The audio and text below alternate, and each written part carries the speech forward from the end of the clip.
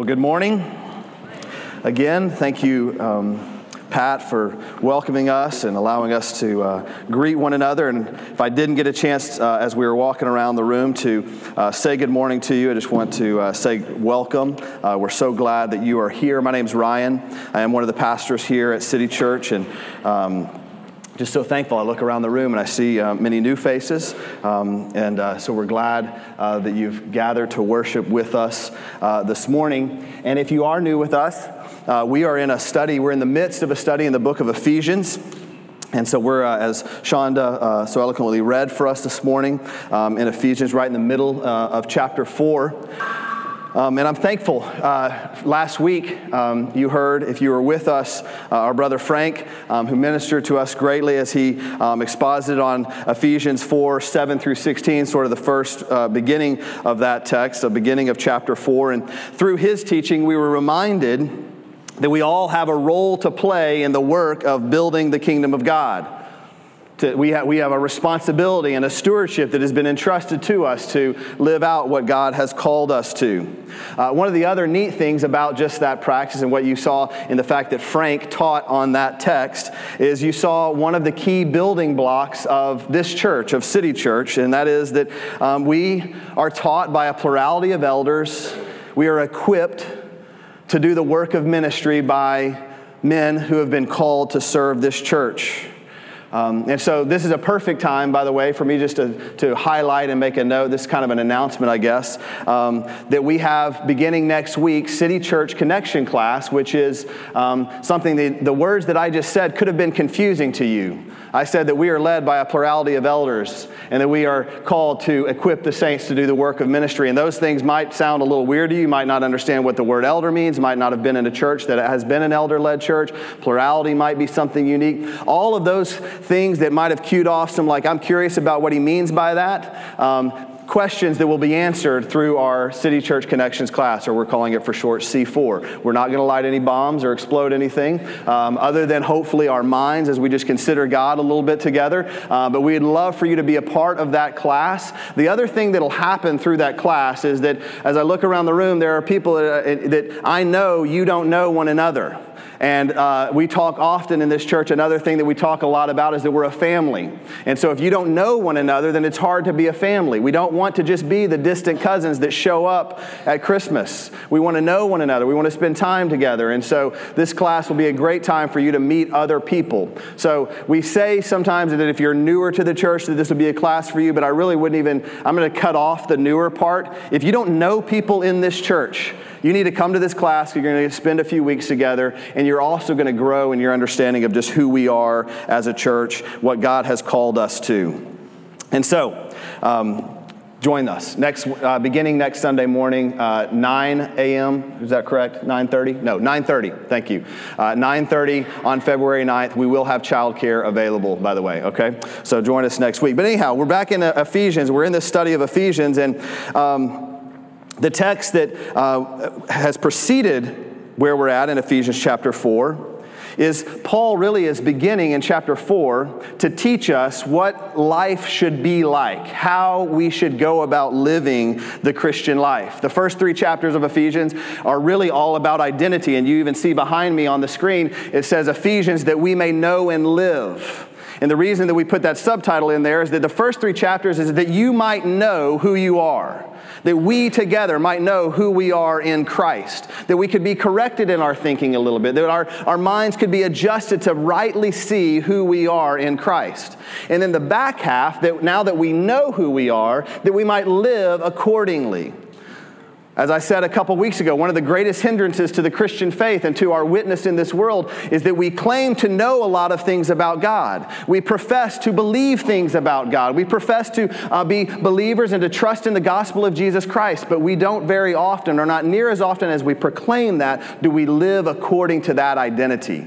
And we need to live out that identity every moment of every day of our lives. But Paul is going to explain to us, and really as we open up what Shonda read for us, Ephesians chapter 4, 7 through 20, or 17 through 24 this morning, we're going to see this is a bit of a struggle. It's something that we have to wrestle with. See, Paul in verse 1 of chapter 4 He says, I therefore, a prisoner of the Lord, urge you to walk in a manner worthy of the calling. That's the beginning. Then he takes this little sort of side jaunt, which is where Frank went last week, on talking about the body of Christ and how he's given us the church to help us to do that. And now he comes back and he gets back to the point of where he began, this walking in a manner worthy of the calling in verse 17.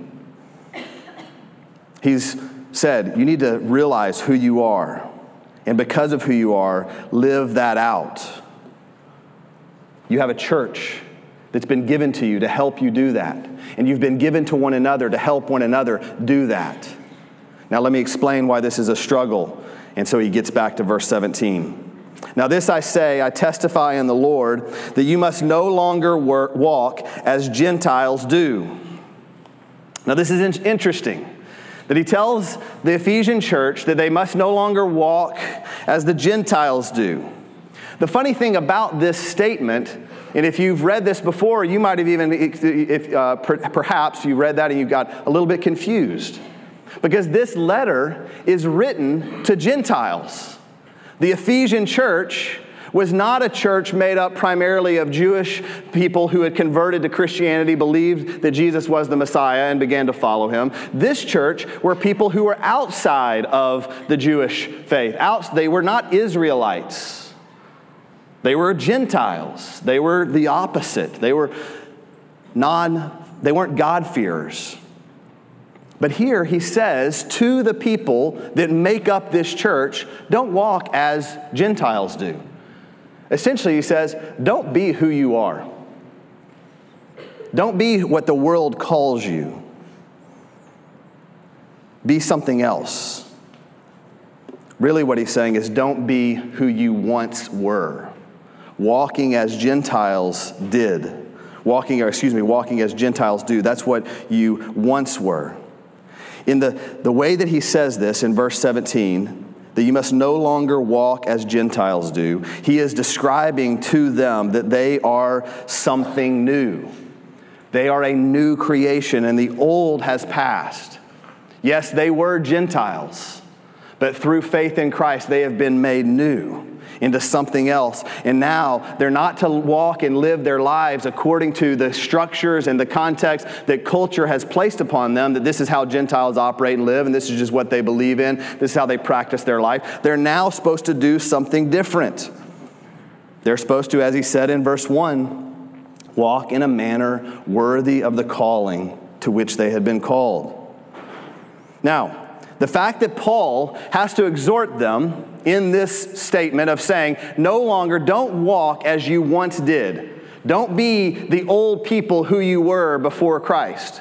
That demonstrates and illustrates a point that we live in a constant struggle. It's a battle daily for us to not live out our flesh and the things of the desires of our heart. That's why, by the way, this gathering of the saints, spending time together as a faith family, is so vital to my soul. I need each and every one of you. That's why Paul talked about the body of Christ before. I come here. I know many of you might assume that I'm here because it's my job. It is, in this particular context, my job, but if it wasn't my job, I'd still be here. I don't know how to tell you that. Because I need this. I need you. I need to be encouraged. I need to be reminded of who Christ is. I'm desperate for Jesus every day. And this body, this gathering, helps me to walk in obedience because it is a struggle. I'm tempted every moment of every day to walk as the old self, to forget who I am now in Christ. But he says we don't live as we once lived. Don't be the world you see. Don't be what the world says you are. No, Paul says, be who Christ has said you are. Your identity matters. Now, this is somewhat challenging for us to get a concept of, this newness. I think one of our biggest struggles in the North American context of Christianity is this idea of new life and transformation. It's hard for us to see that. because most of us didn't grow up like these Gentiles. The Gentiles that Paul is writing to in Ephesus, they can remember very vividly, most of them, a time when they worshiped as pagans. They did things that were completely contrary to the way God would have called them to live. They didn't worship like we worship this morning or like they were then worshiping in that moment. There was deep divide and contrast by the way they lived their life. See, we didn't grow up, most of us, I would say, in this room. I know some in various forms, but we didn't, for the most of us, grow up watching or participating in pagan worship. One of the common graces of being born in this country is that there has, for the most part of our history, been this heritage kind of woven in. Most of us, in fact, I would say many of us would have grown up at least somewhat familiar with Christian worship. Again, we might not have participated in it. It might not have been how we lived our lives, or our family might not have been a part of that. But we at least were familiar with it. The terminology and some of those things, they weren't completely foreign to us as a whole. We have a hard time, I believe many of us, remembering when we didn't believe in God. Now, I'm not saying that we believe the gospel. I'm not saying that we understood who Jesus was and all that he did. But for the most of us, it's really hard for us to remember a time where we didn't at least acknowledge God existed. Even more, it's hard for us to remember a time when we didn't believe, or that we had not at least heard the name of Jesus Christ. Again, might not have believed who he was, might not have believed in his message, but these things have been so woven into our culture that there is just sort of this expectation. They don't really shape us because they're so common to us. And so when we read that we're no longer to walk as Gentiles as we once did, we are kind of having a hard time figuring out, well, what does that look like? Because I've sort of grown up most of my life believing in God, most of my life at least acknowledging that Jesus was a person, he was real. Most of my life, many of us attending some form of a worship service on a regular basis, and so there's not much to contrast for us. Well, Paul, thankfully, he explains this in just a moment. But this is an illustration that might help us grasp this. We spent just a few days this last week, many of the men in our church, on a ski trip. It was awesome, by the way, men, last weekend in February. I just would encourage you, put that on your calendar for next year. But Pastor Chad from our sister church in Frisco, he used this illustration during one of our teaching times, and it just really paints the picture for what Paul, or what we deal with, I think, in our own lives. I want you to imagine, just think about when you walk in your home. Here's what happens. When I get home, I walk in the door, I hang my keys on the little clip on the light switch. I go in and I place my bag in the chair. I walk to the right to the front door. I look for my Amazon deliveries. I shut the door and then I come back in, put the box on the counter, walk into the bedroom and see if Laurel or any of the kids are around. What's up? Hey, that's what I do. And guess what? I do all of that without ever thinking about anything. I navigate all of those moving pieces of my house without thinking about it. And this is very often how we think and we sort of encounter God. We don't ever acknowledge, we don't really realize all of the things that God is doing in our lives. We just move through life completely unaware of his presence, of who he is, of what he's done. And that's all because that's just how we've been, again, for the most of us in this country, very often how we've just been raised, just sort of aware of this. Just God is just sort of out there, and we've just by osmosis almost. But when we come to faith in Christ, Jesus says, God's word says, that we are made new. We are given a new identity. And so, even though all these things seem so common to us, there is, for the believer, a transformation, something new that comes. And this is where we're going to see in the following verses this description of what it looks like to walk as Gentiles do, and the life that we are called to not live, to live in opposition to.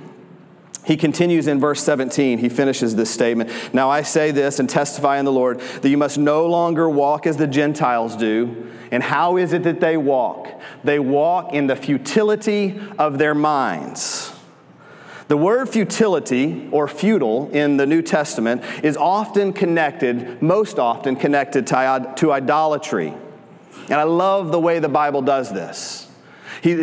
God says through this text that we're to no longer walk as the Gentiles do in the futility of their minds. When we think or use the word futile, it means worthless or a waste of time.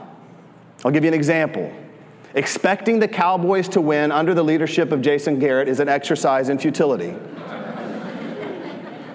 Do you get the definition? It's worthless. It's a waste of your energy. Don't do it. All you're going to do is get some clapping. That's what this word means.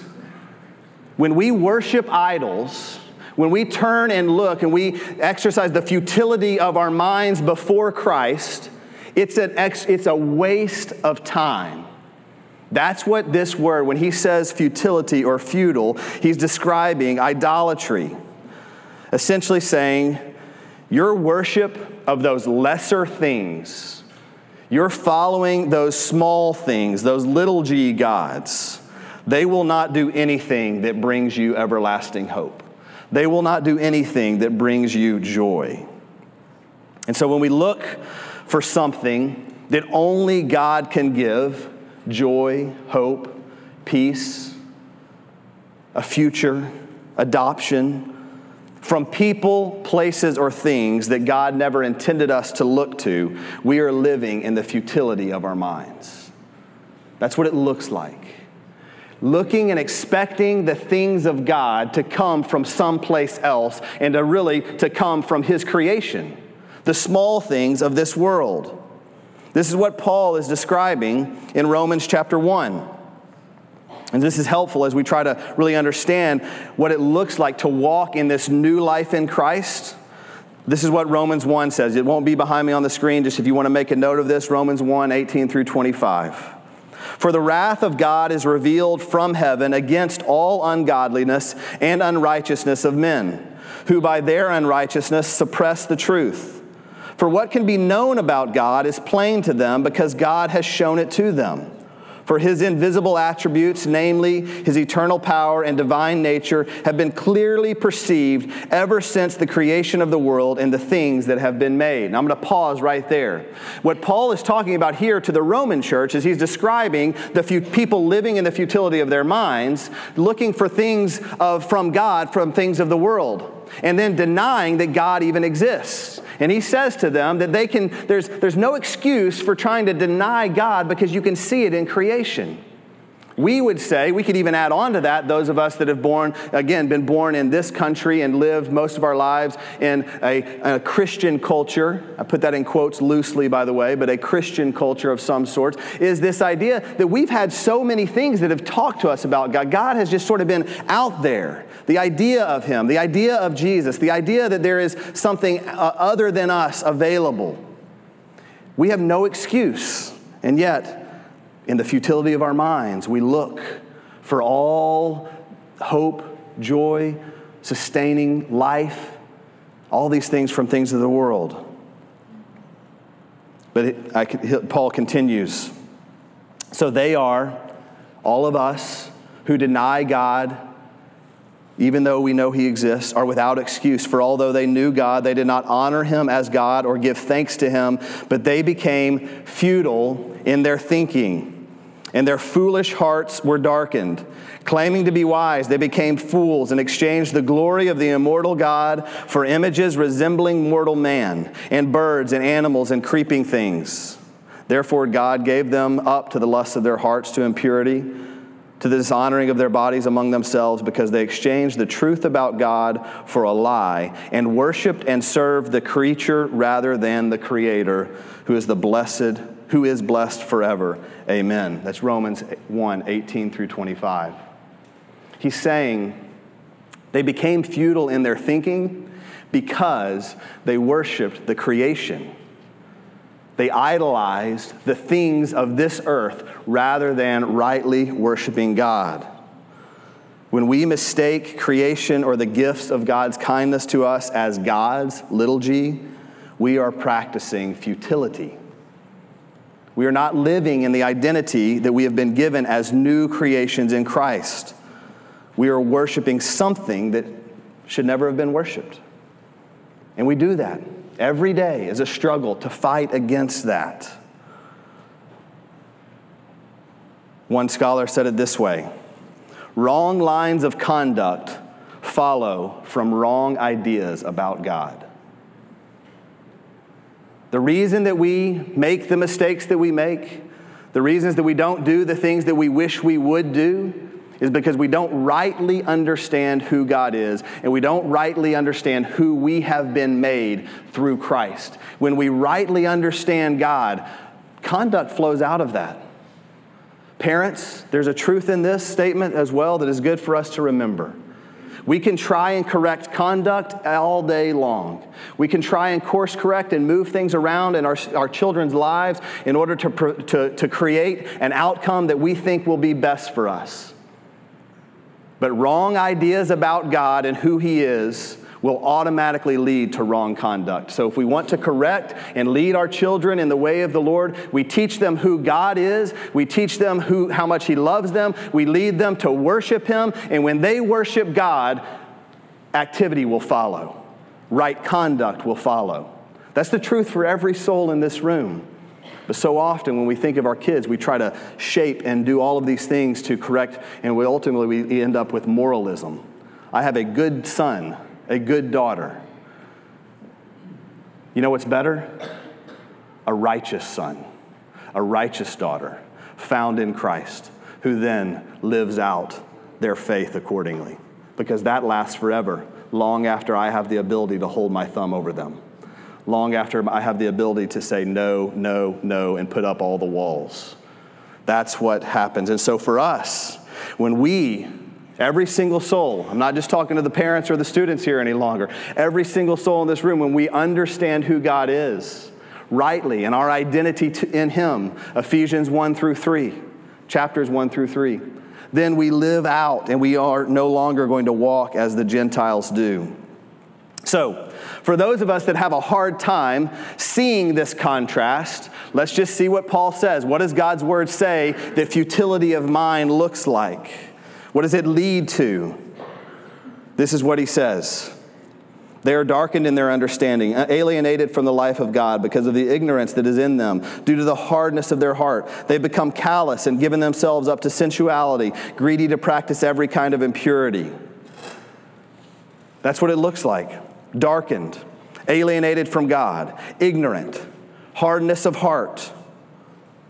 That hardness of heart, by the way, that's no moral compass.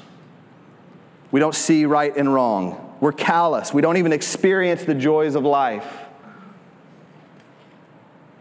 We become hardened to it. We're given over to sensuality. We are greedy. Impurity just clouds our minds. That's what the life outside of Christ looks like. When Paul is saying, don't walk any longer as you once did as Gentiles, these are the things that you once did. And guess what? In that list, and I didn't cover everything, but every one of us, I guarantee in this room, is found somewhere on that list.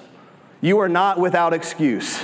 We are all found I am found in this list. Darkened in understanding, alienated from God. I was ignorant. My heart was hardened. Given over to sensuality and greed. Those things describe every single one of us. So although you might not be able to remember a time when you didn't acknowledge God as God, and you don't really remember a time when you didn't understand or know at least who Jesus was, there was a time in your life when that list in some form or fashion described who we were. Which is why when we sing, my one defense, my righteousness, that's why I said, I have no defense to God, because that list describes me. The only defense I have is Christ, what He has done for me and in me. So while our cultural context, unlike the Gentiles, they could see this past experience that they once lived in, ours might not be so great. We can see that without Christ, that list describes us. It's where we were headed. And we know this is true. You want to know why I know that that's where I was headed? Because even with Christ living in me, that list describes the temptations that I face every day. So I know that if those are the temptations that I face, and even I'm sometimes able to stand up against them, if I have Christ in me. So without Christ, you take Christ out of the picture, where do you think I'd be going? I'd be going full steam ahead toward those things. So when I have to think and wonder, I don't really remember a time, God, when I can contrast who I once was to who I am now in Christ. I do know that what your word says about me is true, because even though I have you living inside me, I am guided by your Spirit. I know that the moment I step down off this stage, something in that list is going to pierce my mind, and I'm going to be tempted to go away from you. Without your grace in my life, that is where I would be headed. Full steam ahead. And that's every single one of us in this room. None of us are immune from that. That's the sinfulness. That's our flesh. This is the grace of God that we have received, that we have been, my hope, made new, so that list no longer describes us fully. Yes, we have these temptations, but we now look differently.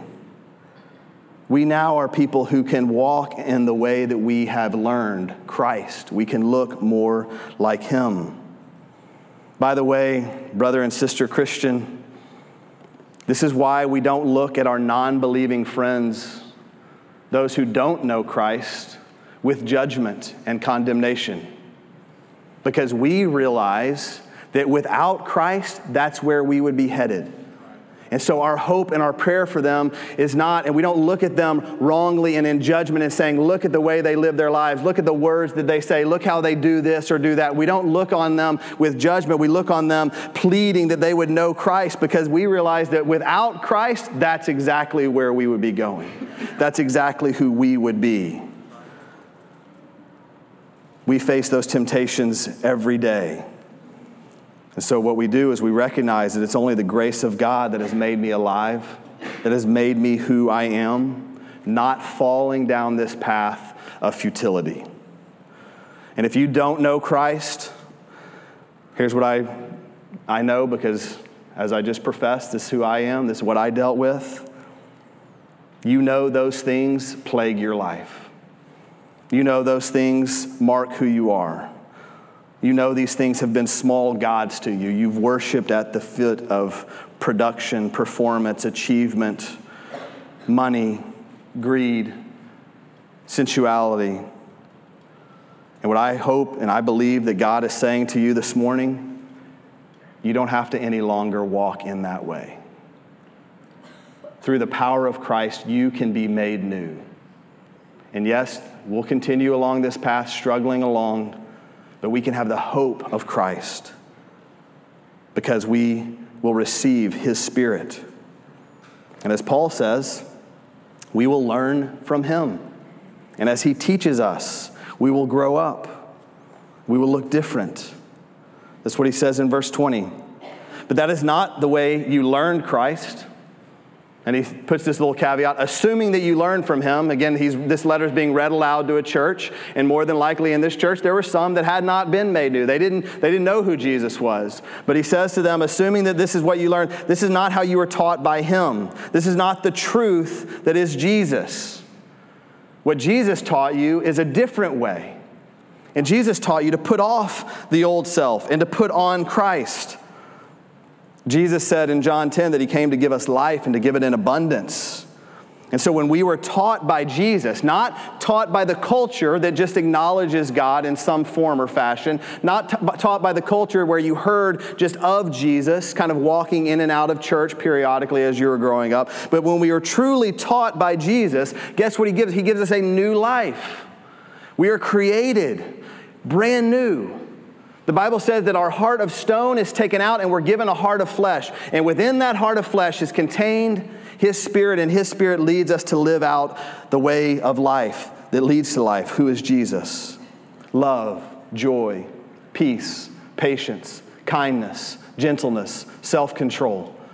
Against such thing there is no law. That's Galatians 5. That's how we were taught to live. And do you want to know the truth? Not one of those things comes natural to me. Now, if you know me, you might say, hey, Ryan's a pretty nice guy.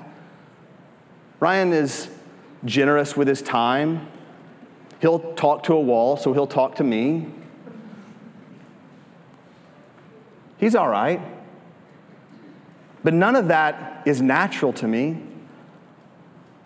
I'm not patient. I'm not gentle.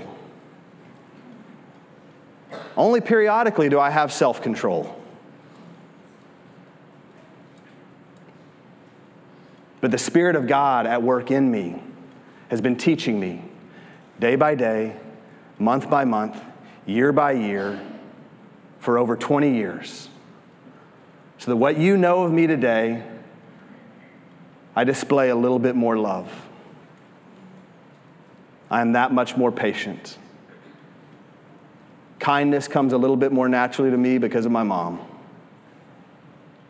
I am a little bit more gentle. Laurel's still helping me with that one. I have just slightly more self-control. That's the Spirit of God who has given me a new heart. And that new heart is what I try to live out. And as Christians, this is what Paul says.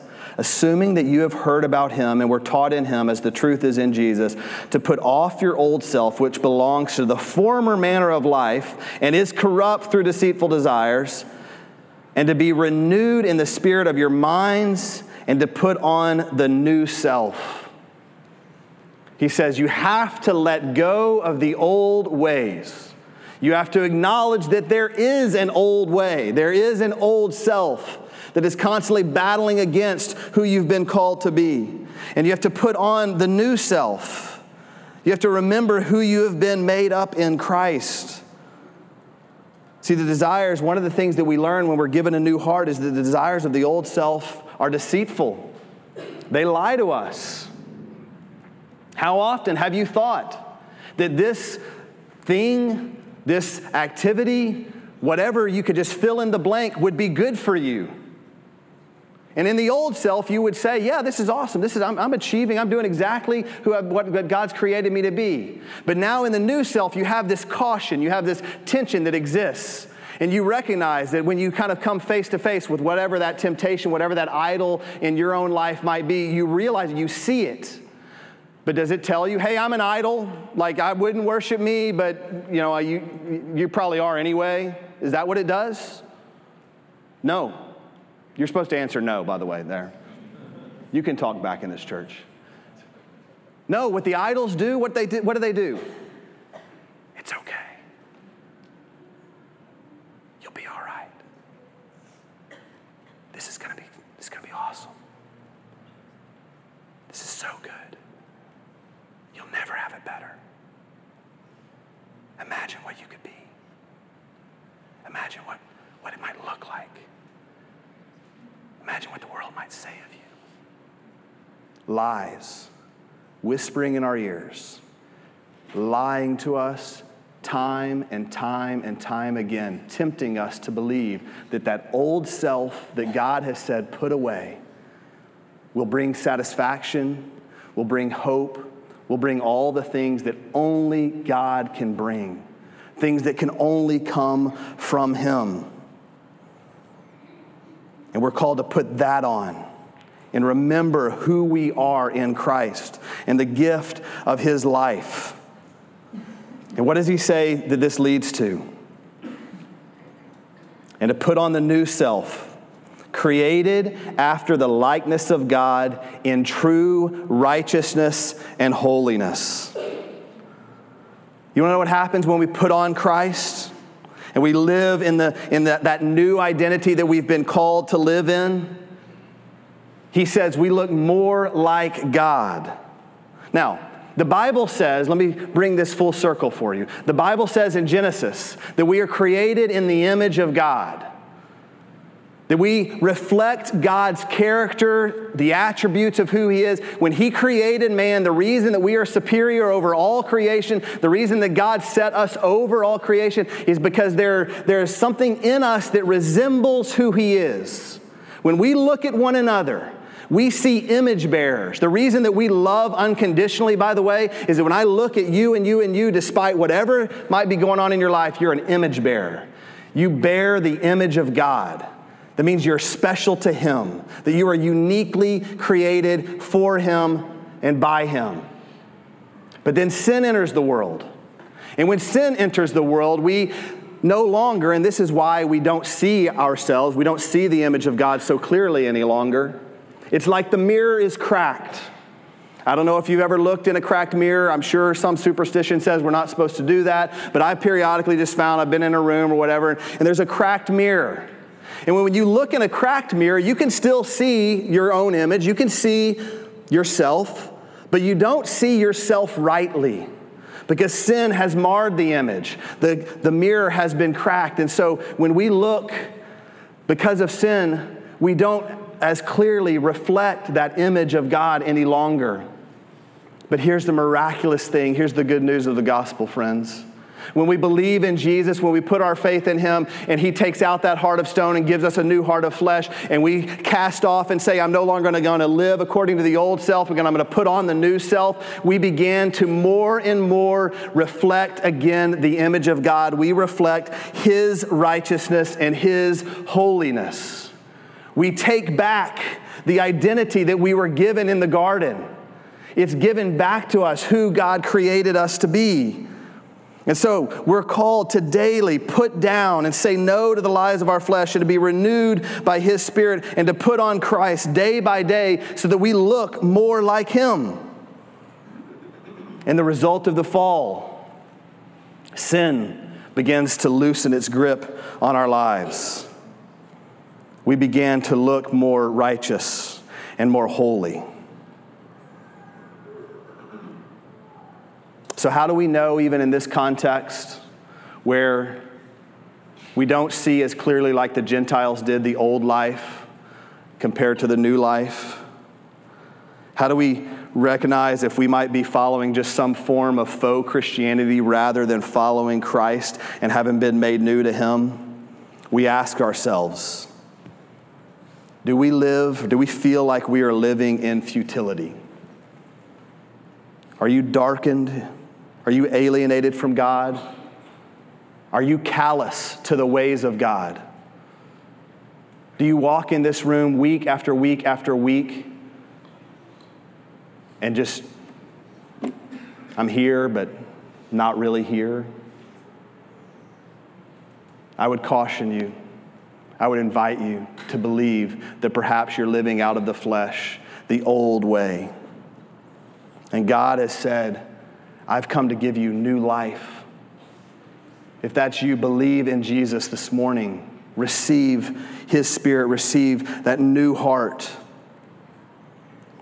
Or conversely, perhaps, and this is my hope for us as a church, that we rightly reflect an image of righteousness and holiness. No, not perfectly. I just told you, I'm going to step down here and I'm going to mess it up. But more and more, hour by hour, day by day, month by month, year by year, I am putting on Christ. And He is filling me with His Spirit. And I am walking according to that new life in Him. And by His grace, because only of His grace, I am reflecting some bit of righteousness, some bit of holiness to a darkened world. I'm taking that light from Him into the world. That's who we are called to be. Brothers and sisters in Christ, put off the old self. Do not listen to the lies any longer. Believe who God has said you are through Christ. Go read chapters 1 through 3 of Ephesians every day this week until you get it in your head who Jesus says you are.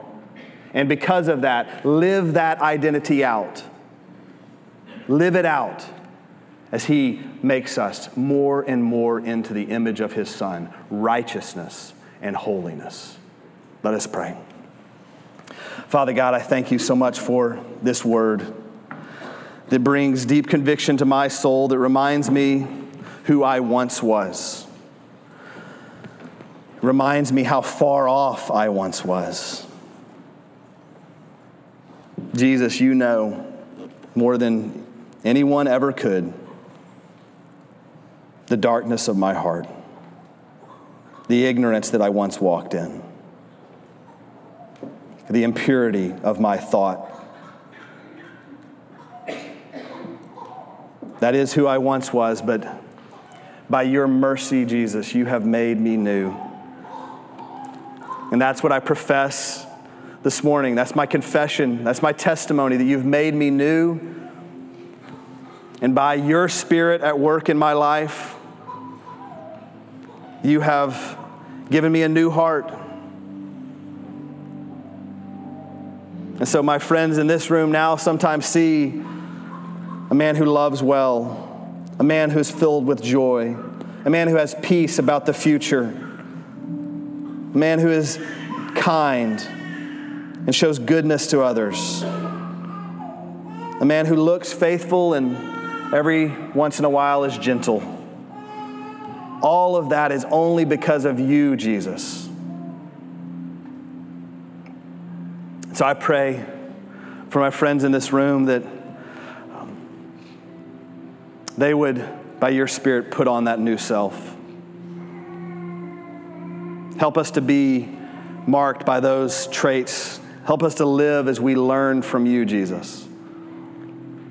Let that be who we are. And we ask that you would do that, yes, for our own good, for our future, because you are for us. You are good.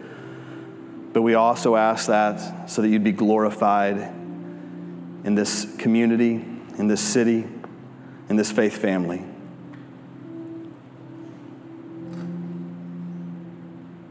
Let us reflect your righteousness and holiness.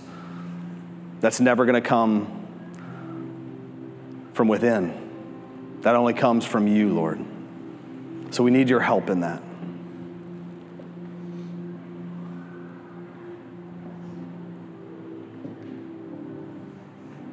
Help us, Jesus, for our good and for your glory. Amen.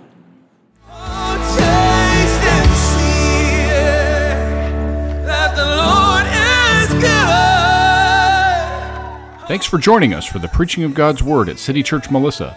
We meet Sundays at 10:30 a.m. at 2950 Cardinal Drive, and we'd love to meet you this coming week. City Church Melissa, for the glory of God and the good of the city.